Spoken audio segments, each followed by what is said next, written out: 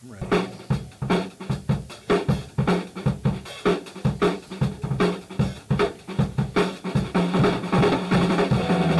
Good morning. Welcome to our morning take.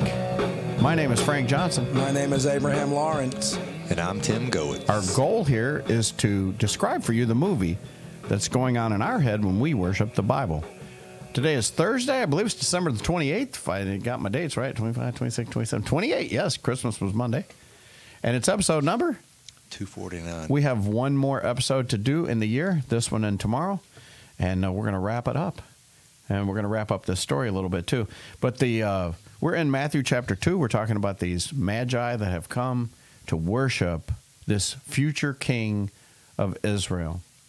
You look like you had something to say over there, Abe, do you? Oh, no. I'm just reading. So they bring some gifts. They bring gold and incense. And you didn't read this on the podcast. Did you read this in between the podcast? Or what did we do? In between. Yeah, Isaiah. What did I say? Isaiah 60, verse 6. Yeah, verse 6. Actually is the prophecy that's being fulfilled right here where it says they will come from Sheba and they will bring gold and incense to worship the king. So it's just a fulfillment of prophecy. But the reason that they had to come and they had to bring these gifts, especially gold and incense, these are very valuable gifts. Of course, gold was like a monetary standard. We would bring hundreds of thousands of dollars to the king. They would just bring gold. And so that's what had happened. And that's why a lot of people that think that Jesus is from a very poor family,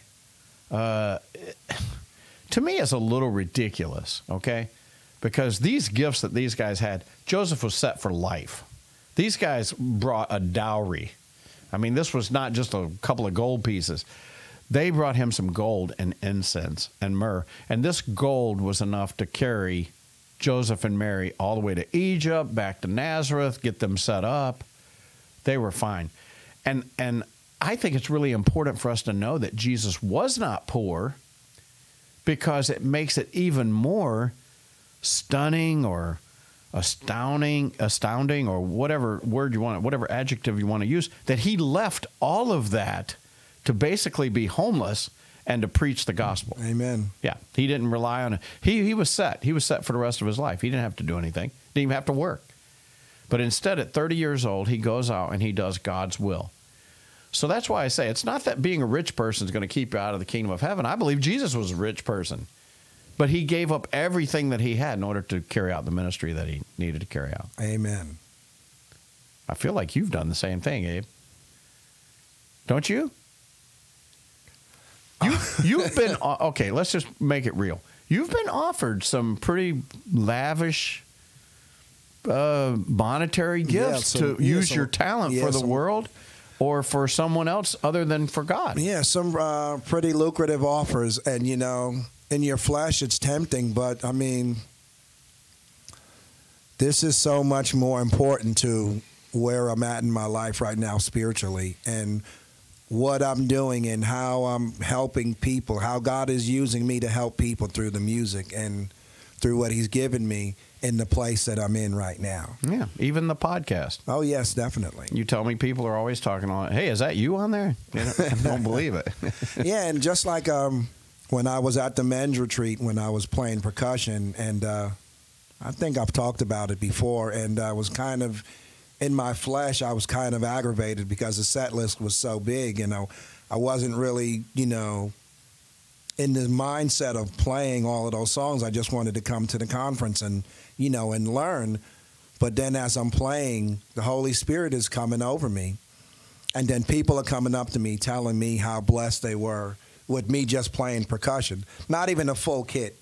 And they were just like, it was just one of the best things that I've ever heard in my life. Mm-hmm. And, times like that, you realize it's not about the money. That solidifies it for me. You're doing exactly what you need to be doing. Amen. And God will bless it. And God will use it. And he will provide for your family. Mm-hmm. And this is what happens here. Yep. Joseph and Mary really don't have very much at all. And God knows the problem is coming. Herod is coming. And he's already made a way. See, God already sees what's going to happen in your life. He's already seeing the detour that's about to happen. And he's already providing a way so that you don't have to suffer through that, and that, a way that Jesus can actually be saved. Amen. And it's what he does for his children because, if you put your trust in man, you'll get what the world has to offer. If you put your trust in God, he will provide everything that you need. And the gold and frankincense was, like I said, they were part of the monetary system, but myrrh is a very interesting gift because it usually had to do with embalming and your death. So they gave Jesus the tools to get through life and his anointing when he died. It's almost like they knew that he had come to die. Jesus knew that he came to die. Most of the rest of the Jews didn't accept that. Anyway, verse 12 says, and having been warned by God in a dream not to return to Herod, the Magi left for their own country by another way. Once again, God provides for Jesus and Joseph and Mary. And when they had gone, verse 13. But let's go back for a minute to 12. And like we were talking, because they gave Herod some information that maybe they shouldn't have. And God speaks to them and say, when you guys leave, you're going to go another way. Don't go back to him. Don't tell him anything you saw. Just go this way. And they listen. Yeah, he's not coming back to worship this child. Yeah.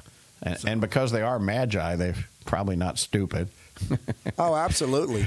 I bet even when they were on their way to Bethlehem, it was weird that he was asking us those questions. Like, make sure you report back to us. Yeah. Okay. Let us know what you find out. Because I want to come worship him too. Wink, wink.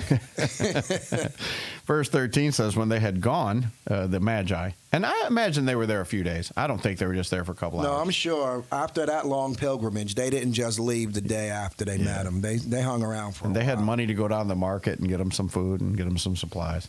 And there were more than just three, too, so there you go. Anyway, when they had gone, behold, an angel of the Lord appeared to Joseph in a dream, and he said, get up and take the child and his mother and flee to Egypt and remain there until I tell you, for Herod is going to search for the child to destroy him. So Joseph, another Joseph, got up and took the child and his mother while it was still night and left for Egypt. Man, I just think this is just such a part of our story, bro. Yeah, but I mean, and on top of that, it's just like Joseph in, the movie in my head, he's probably like, what's next? I got to marry this chick that's got a baby. Then I got an angel telling me, oh, fear not, everything's going to be okay. She's a virgin, for real. So. She's pregnant. How can that be? But here's the thing. Yeah. He's obedient. He is. He doesn't even question any of it. He is. He just does it. He's like the biblical Joseph. Yep. Yeah, and he returns to Egypt, or actually he goes to Egypt, which, is just a phenomenal thing because people probably think there are a lot of questions that we talk about people, the Jewish people coming out of Egypt and that they need to get out of Egypt. And yet God is actually sending his son to Egypt. But there's a reason for it, isn't it, Bud? Absolutely. It says in verse 15, he remained there until the death of Herod, and this was to fulfill what had been spoken by the Lord through the prophet, out of Egypt I called my son. Now, where this is at, you would think that this is talking about the nation of Israel, because God did call the nation of Israel out of Egypt. But Matthew lets you in on a secret. Guess what? It doesn't really mean the children of Israel. It really means his only begotten son. Amen. Yeah. So pretty cool. So we're about to get into Exodus next week, and we're going to talk about some of that stuff there about the Israelites coming out. But just know that this whole thing is all just a figure of Jesus one day coming out of Egypt.